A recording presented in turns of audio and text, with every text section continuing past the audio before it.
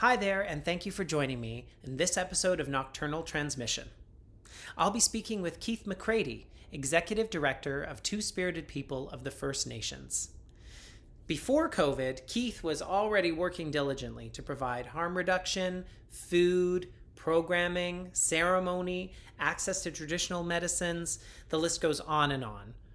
And now that we're in a COVID environment, he has taken to delivering all kinds of supplies and food and care packages to people in his community, as well as showing up where he's needed most. I'm very excited to present this episode, COVID by Example. Thanks for joining us.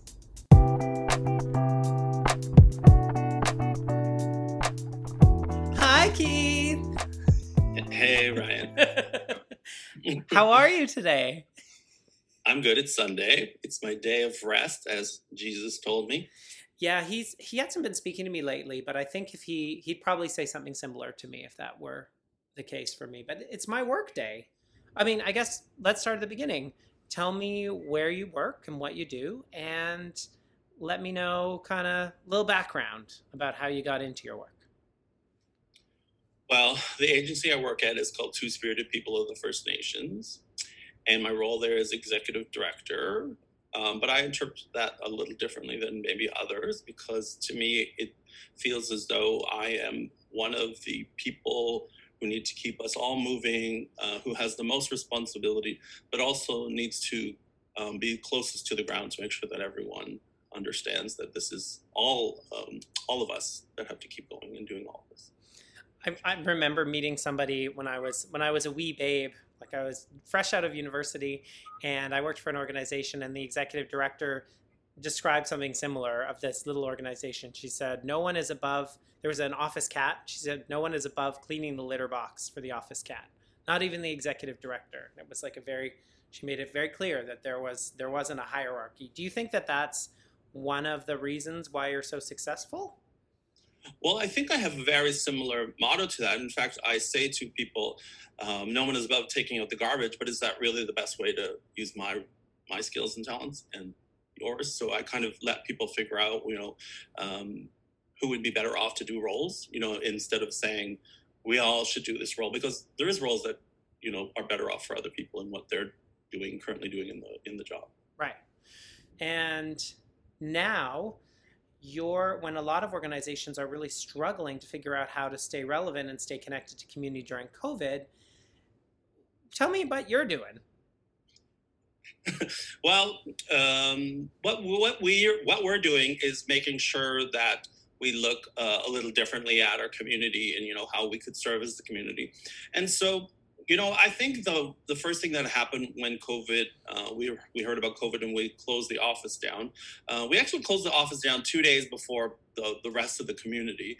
And it was because, through my type of leadership and kind of having a safety lens, I was going to do it regardless of what the community decided. And I think it has a lot to do with leadership hasn't really, done very much for the Indigenous community to make us trust them. And so I was like, I'm not going to trust what they say. I'm going to do what I know we need to do. And so we went home and then we were very, very nimble and said, well, what are we going to do to make sure we keep connected as a team? And what are we going to do to make sure nobody gets left behind? And that's kind of where we started with that. And then within 3 days, we were delivering food hampers to community members. Wow.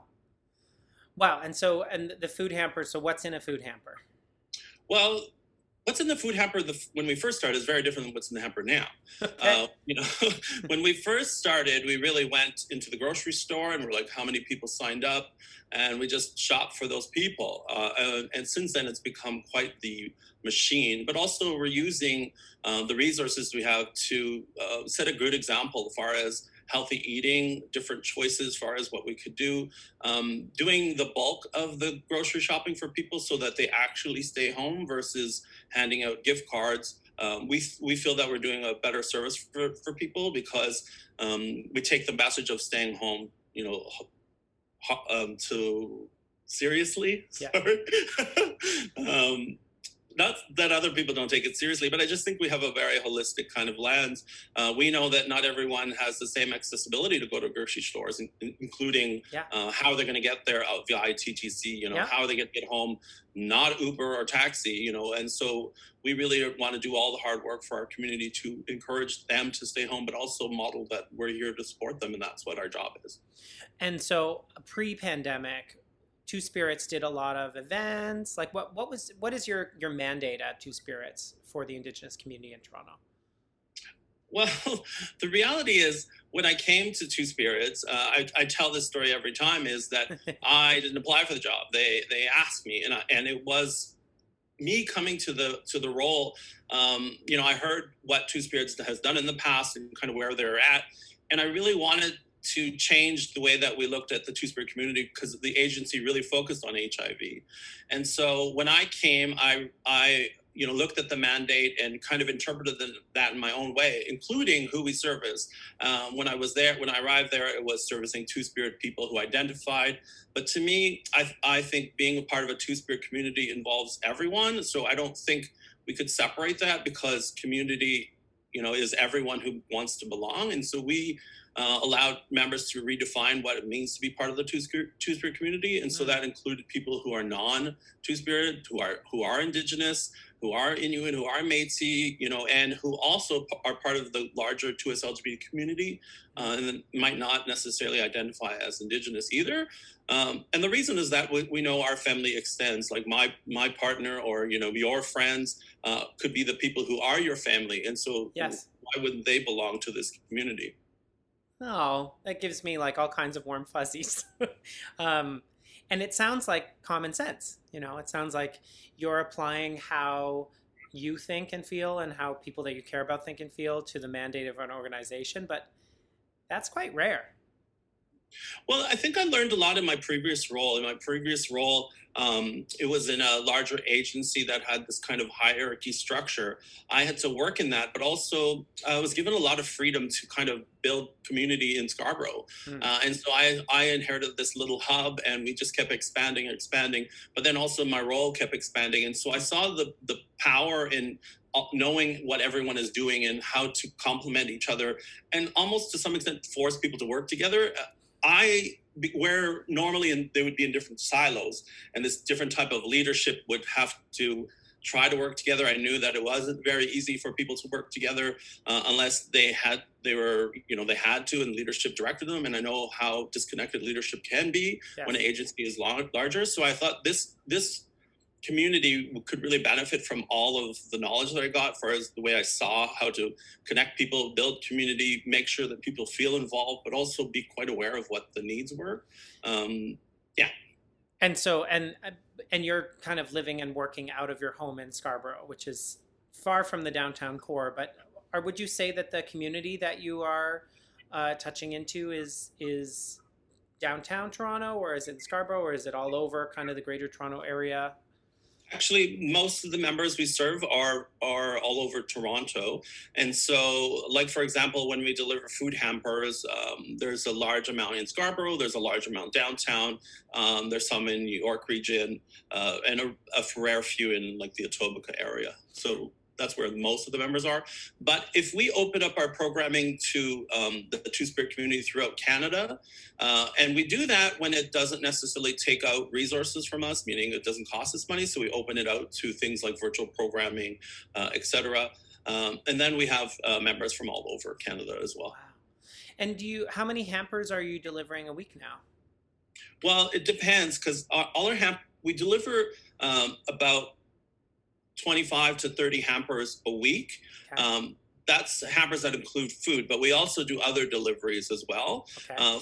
In the week, we deliver things like traditional medicines and hygiene products. When we've had members who've got COVID, we send abundance of cleaning supplies and PPE, things for their families, things like that.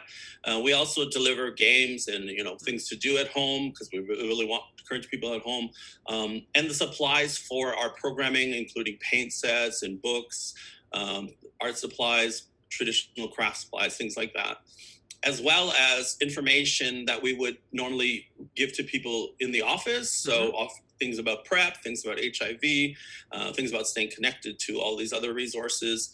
And then we also give resources on COVID and resources on other agencies. Wow.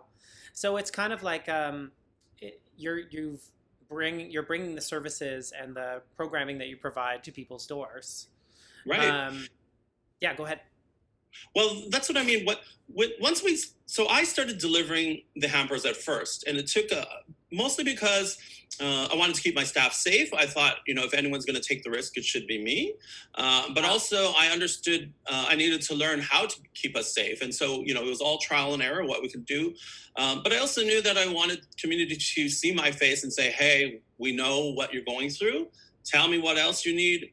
We will respond, and we're here." And I think the best way to let people know you're here is to physically see them when you can. Show up, yeah. And so also we modeled social distancing. So, I know my way to do things is very firm, but also very gentle. So I knew that people would take that kind of, hey, it's 6 feet away. Hey, you need to wear a mask.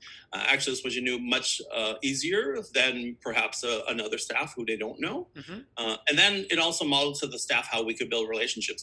I knew that I had a lot of relationships. So now it's your turn to do this, And so we started changing some of the roles for people who were building the hampers, but also delivering the hampers, calling people ahead of time, doing all the intake, and just kind of adding, whenever we heard of new need, we added to that, including things like dog food and cat food. Yeah. As someone who doesn't have a pet, I wouldn't have thought of that instantly. And so we just kept adjusting to what was needed.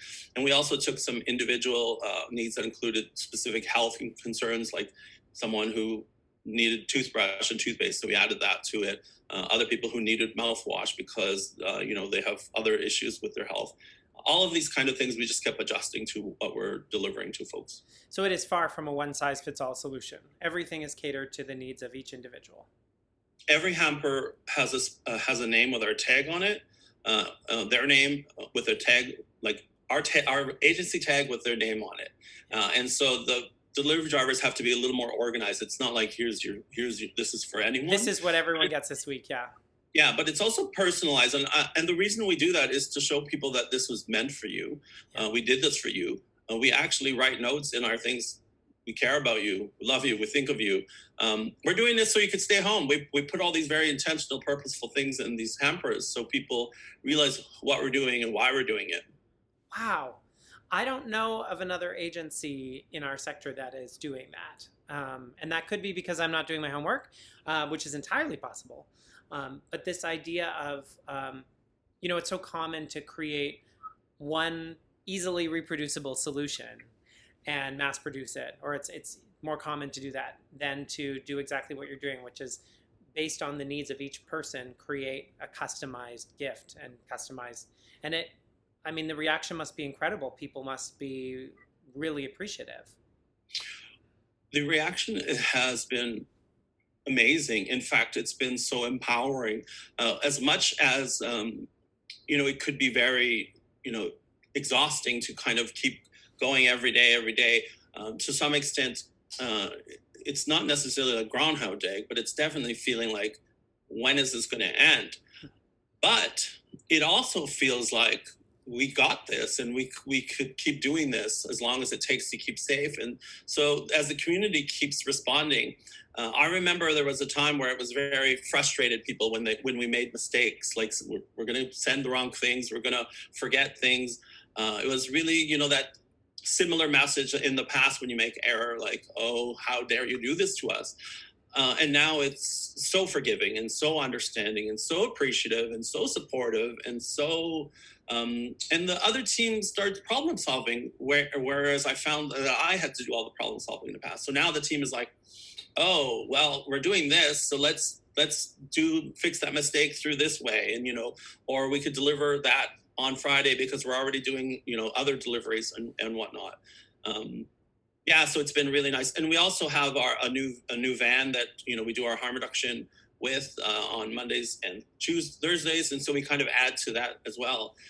And one of my favorite things is I've been going out to the harm reduction with the harm reduction team, kind of being on the streets, but also, helping model that kind of safety lens as well. I know my team has a hard time sometimes because a lot of people, who are street living really don't have that same lens as far as safety.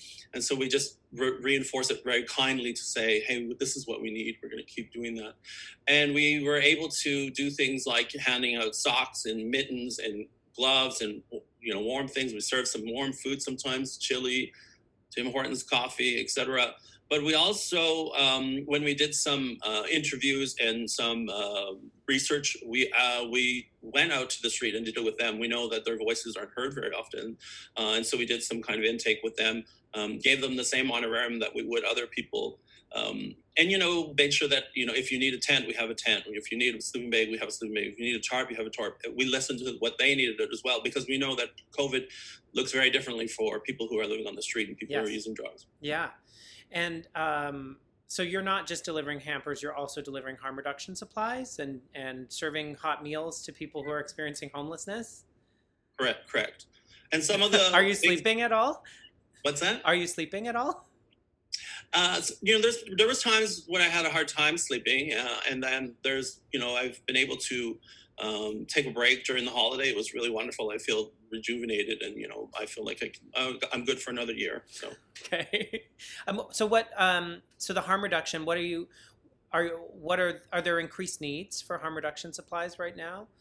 We used to have harm reduction at our office, and it was it wasn't funded, and there was really no worker. It was kind of just our, heading this through the resources we had. And we had people come to the office and, discreetly grab what they need and kind of left. And so it was more of a pickup place for people who are and I don't mean this in a disrespectful way, a little more higher functioning, as far as they were able to organize and get up and go to Two Spirits and get the harm reduction and leave. Yes.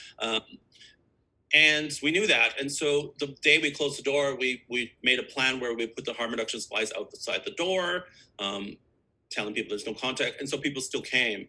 And then once we started delivering, we saw, or going out on putting a tent up in Moss Park with our staff. We saw a greater need. And so, the need has been pretty consistent. There's been times where it slows down depending on weather, et cetera. But even, I was out on Christmas Day. Wow. And it was a little hard to get rid of. It was a little hard to distribute the food because there was a lot of people out that day. But we still knew how it was important to make sure that, our community knows that we're there for them. And if they wanted to come and share a meal with us, they could. Wow. That's why we're here. We're here to make sure that we impact people and make people feel like someone's there for them. And we're definitely doing that. My staff is out there consistently. We haven't missed, a Thursday or Monday. People rely on that. And so we know that we have to come out and show up to make sure that people feel heard. And, we do case management right on the spot. So if someone identifies as Indigenous Two-Spirited, we're like, come and talk to us over here. Here's who our agency is. Let us know when you're ready. We don't assume people are ready just because we're ready. And so we also don't assume that people are going to take the choices that we give them just because we think they're better. We are here to give people choices and access to resources, not to tell them what to do. And I think it's that message that is making people feel very safe with us. Right. Well, it's a consistency that you're showing up and you're showing with your actions and not your words what your intentions are. And I mean, it makes me trust you. Well, that's good. I showed up today. You did show up today. I really appreciate it. So just like a little bit of background, how did you get into this work? Well, I mean, everyone has a story. And so when I tell people, if you want to work with Indigenous folk, listen to the story. But my story is quite long, so I won't tell you. You can search around. You can find me telling some speech on some platform telling a story. And so it had a lot to do with my childhood. I was a young person who knew I was different. And I knew that was a positive thing. And I think I built a lot of confidence from looking around for me, knowing, that's not what I want, but I'm going to do something different. And so when I showed up and went and graduated high school, I knew that was my way to leave my home community, which, wasn't doing too well. And was outside of Thunder Bay, Ontario? It was north of Thunder Bay, Ontario, yeah. And so I moved to Thunder Bay and everyone pushed me to go to university because that was the only way, right? And so I did go, and I ended up getting an early childhood diploma much later. But I knew that once I got it, that this organized educational system really wasn't for me. I've never been to school since I graduated, and I don't necessarily appreciate the way that a lot of people believe that organized education is the only way to learn. And so I knew that I could learn by listening. I knew that I could learn by doing. I knew that I could learn by sharing who I am and telling my story and reinforcing all of these things. And so I got into this work because as a young child, I didn't have a great experience, and I wanted to stop and support other children, never want a child to feel the way I did. Mm-hmm. And so when I started working in early childhood education, it really was my passion. And I worked with children for many, many years, almost 20 years. But the agency that I was working with kind of expanded my portfolio. They just kept adding, here's youth department, and here's you can obviously do this, so now do this too. yeah, you could do it, and I could, and I really embraced that. So I started liking the work that I did working with families, and I also have a different early childhood philosophy where I believe a child has to fit in our life, not the other way around. And I think that comes from my understanding of really what early childhood education is. And so when you say a child fit into your life, what do you mean by that? Well, a lot of times people, when a child is born, they want to figure out like how can they fit around this child's life as they grow up and become a young child. Whereas my philosophy is you are already here, they're the visitors, so they need to fit in your life. And so I think that's kind of the way that I think of things, but also knowing the way people believe, there's this kind of family, what family means, and to redefine that, because as soon as I got older, I knew that a lot of young Indigenous, gay, queer folk, were not welcome in their own community, in their own homes. It wasn't necessarily my experience, but I knew it was a lot of experience around me that had a lot to do with, the introduction of kind of European Western ideals of what gay is, that doesn't belong, and this homophobia and stigma, etc. And so as I started working with young people in my role and adults, and got to see things, I started, working in housing, and I started working with human trafficking, and I started working in youth justice, and so my portfolio just kept growing and growing. I thought, great. And I got to learn all these things. I got to learn finance. I got to learn HR. Well, I know what I'm ready for. And I wanted a role that was more impactful. And so I did, I left the agency and kind of ended up here at Two Spirits.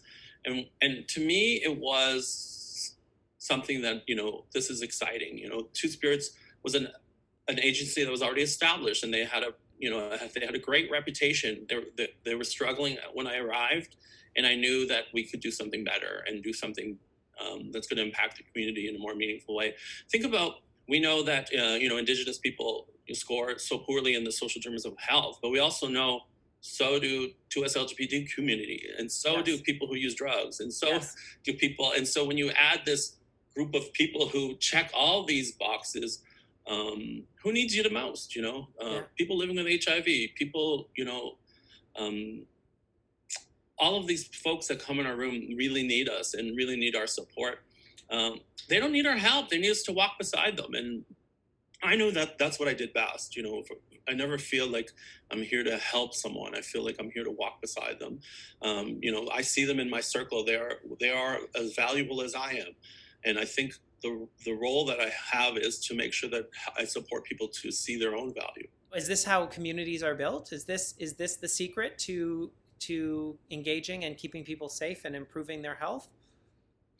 Well, one of the things that I like to do is be a model. And so I don't like to do anything that I don't want to tell people what you should do if I'm not doing it.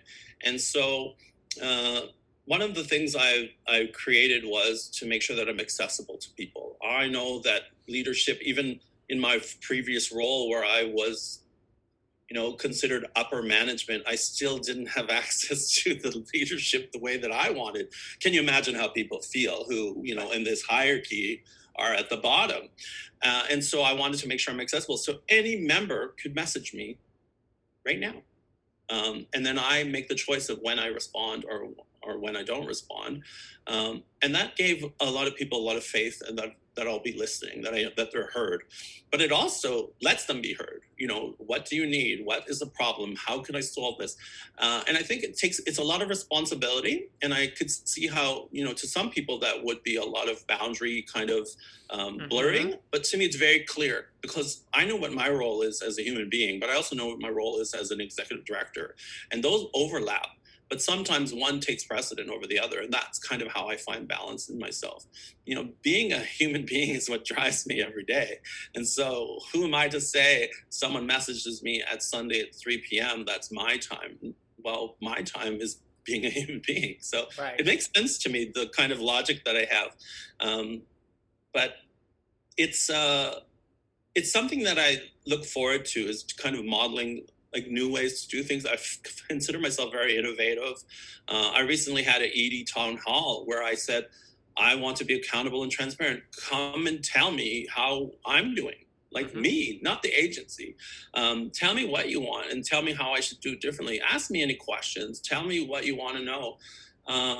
And at first I thought I was a little disappointed. I didn't get kind of what I wanted. I didn't really get a lot of constructive feedback. I didn't get any constructive criticism. It was a lot of praise and a lot of thank you. And here's a couple of new ideas, which we already kind of heard before and we're planning to kind of follow through with. But it helped reinforce that we were doing what we're supposed to do.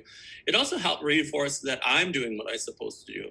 And I think it gave people a lot more appreciation for my leadership and, understanding that I'm going to be there and I'm going to be accountable and I'm going to be transparent. And I do have an answer, but I don't always have to tell you what the answer is. But if you really want to know, I will. Yeah. And I have no problem saying no when it's time to say no. And I have no problem saying yes and let me figure it out for you. Or I have no problem saying, please give me some time. And that's really kind of where we're at, as far as making sure that we meet the needs of the community. We knew that people needed access to internet and phone. Our reality is our community didn't have phones and internet. We gave over 400 tablets and phones since we've been out here. That's amazing. We support some of our members with phone support, paying part of their phone bill and part of their internet bill. But we also do it for our staff. We know our staff have the same responsibilities. Yeah. One thing I remind people is you hire Indigenous people, you have Indigenous issues. And so I hire Indigenous people. We know that they have the same reality as our brothers and sisters. So why do we treat them differently? I made sure that all the staff have access to a laptop or a tablet.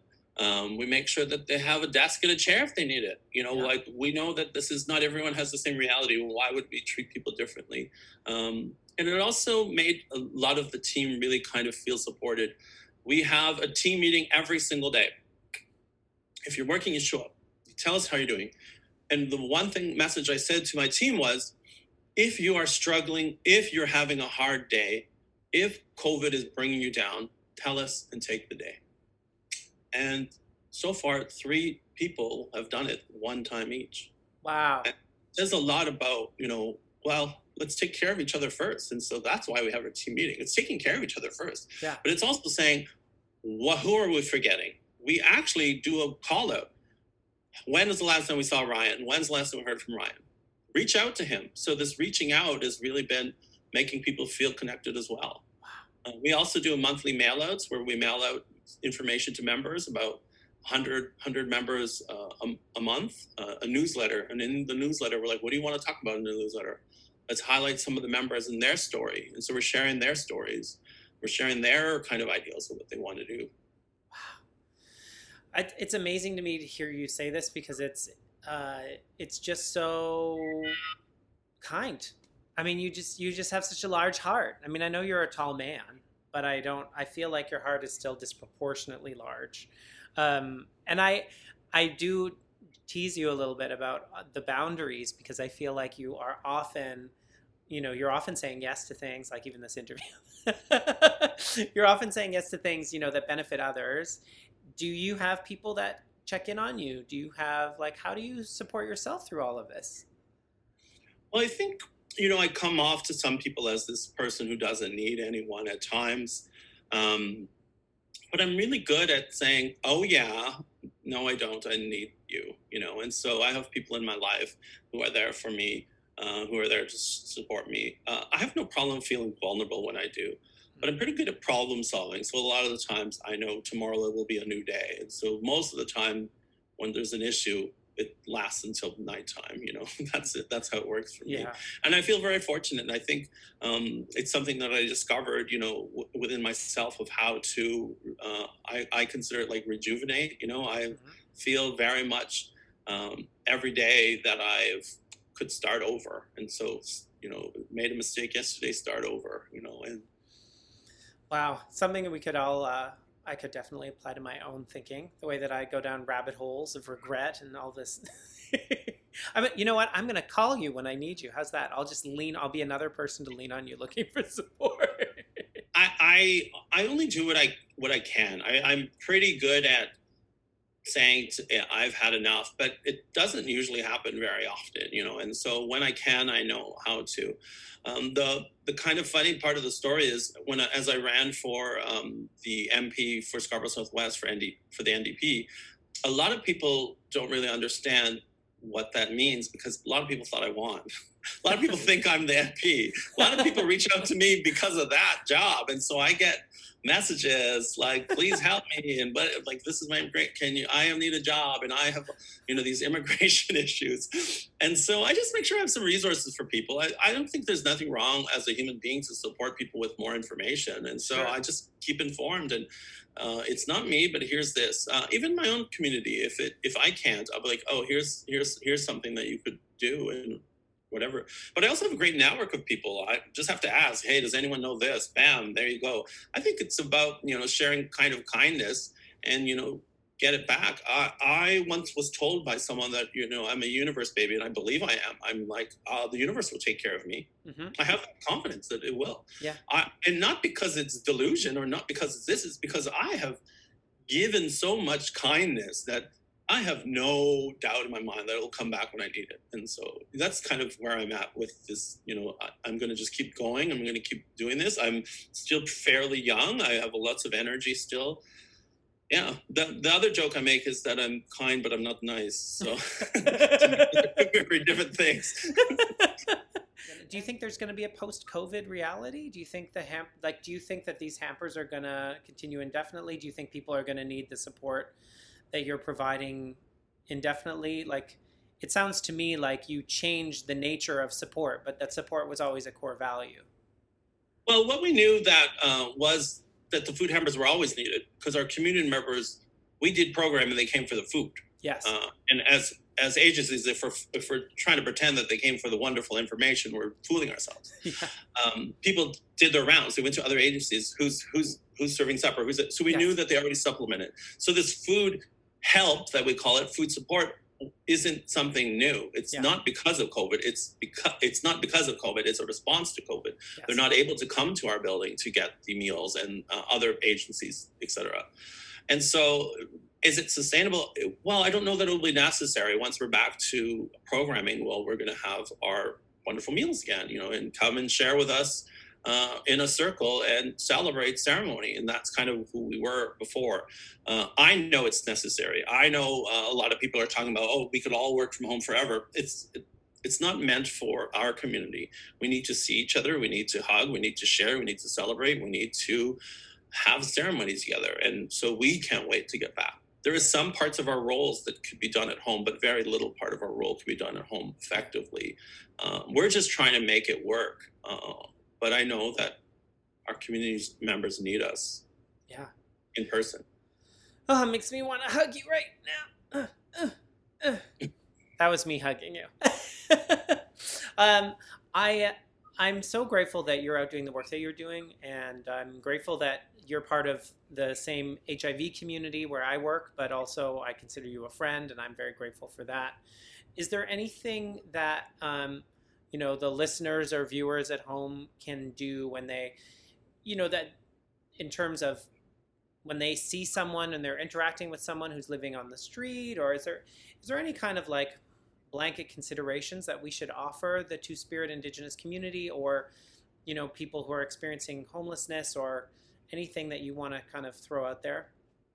Well, I think I talked about it. I think I modeled it. I think, the one thing I tell people is we're not here to make choices for people. So when someone tells me, why are you giving them $5 to someone on the street? They're just going to use it for drugs.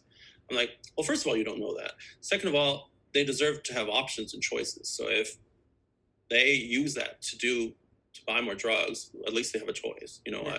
I think this feeling helpless and hopeless is the thing that really is what I'm doing, is giving people options. And, but also seeing people as a human being. I look at people and I think they were a child before. And so when you look at someone, see the child inside them, it's much easier to tolerate this kind of frustration or anger or negative experience that people might bring off. But also the judgment of like what choices they made. I think sometimes people have to put aside, their privilege, and they really think that everything that happened to them was because of their choices. Well, it's because of your options, versus the choices you made. When you have more options, it's much easier to pick all the best things.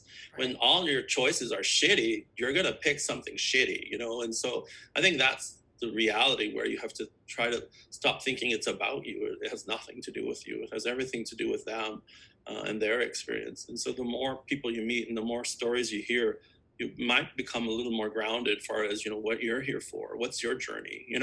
I could say this to any person because I live my journey, and so not many people can. And that's where that comes from as well. I'm not a hypocrite. I'm not someone saying, oh, you should do this and you should do that. I'm doing it. So yeah. I know how we're impacting people. Wow. So I know how you're impacting people too, and it is amazing. So I thank you so much for continuing to do this work, for taking the time to chat with me today, and enjoy the rest of your day of rest this lovely Sunday, and I hope to catch up with you soon. Yeah, thanks, Ryan. Thank you very much, Keith. See you later. Bye.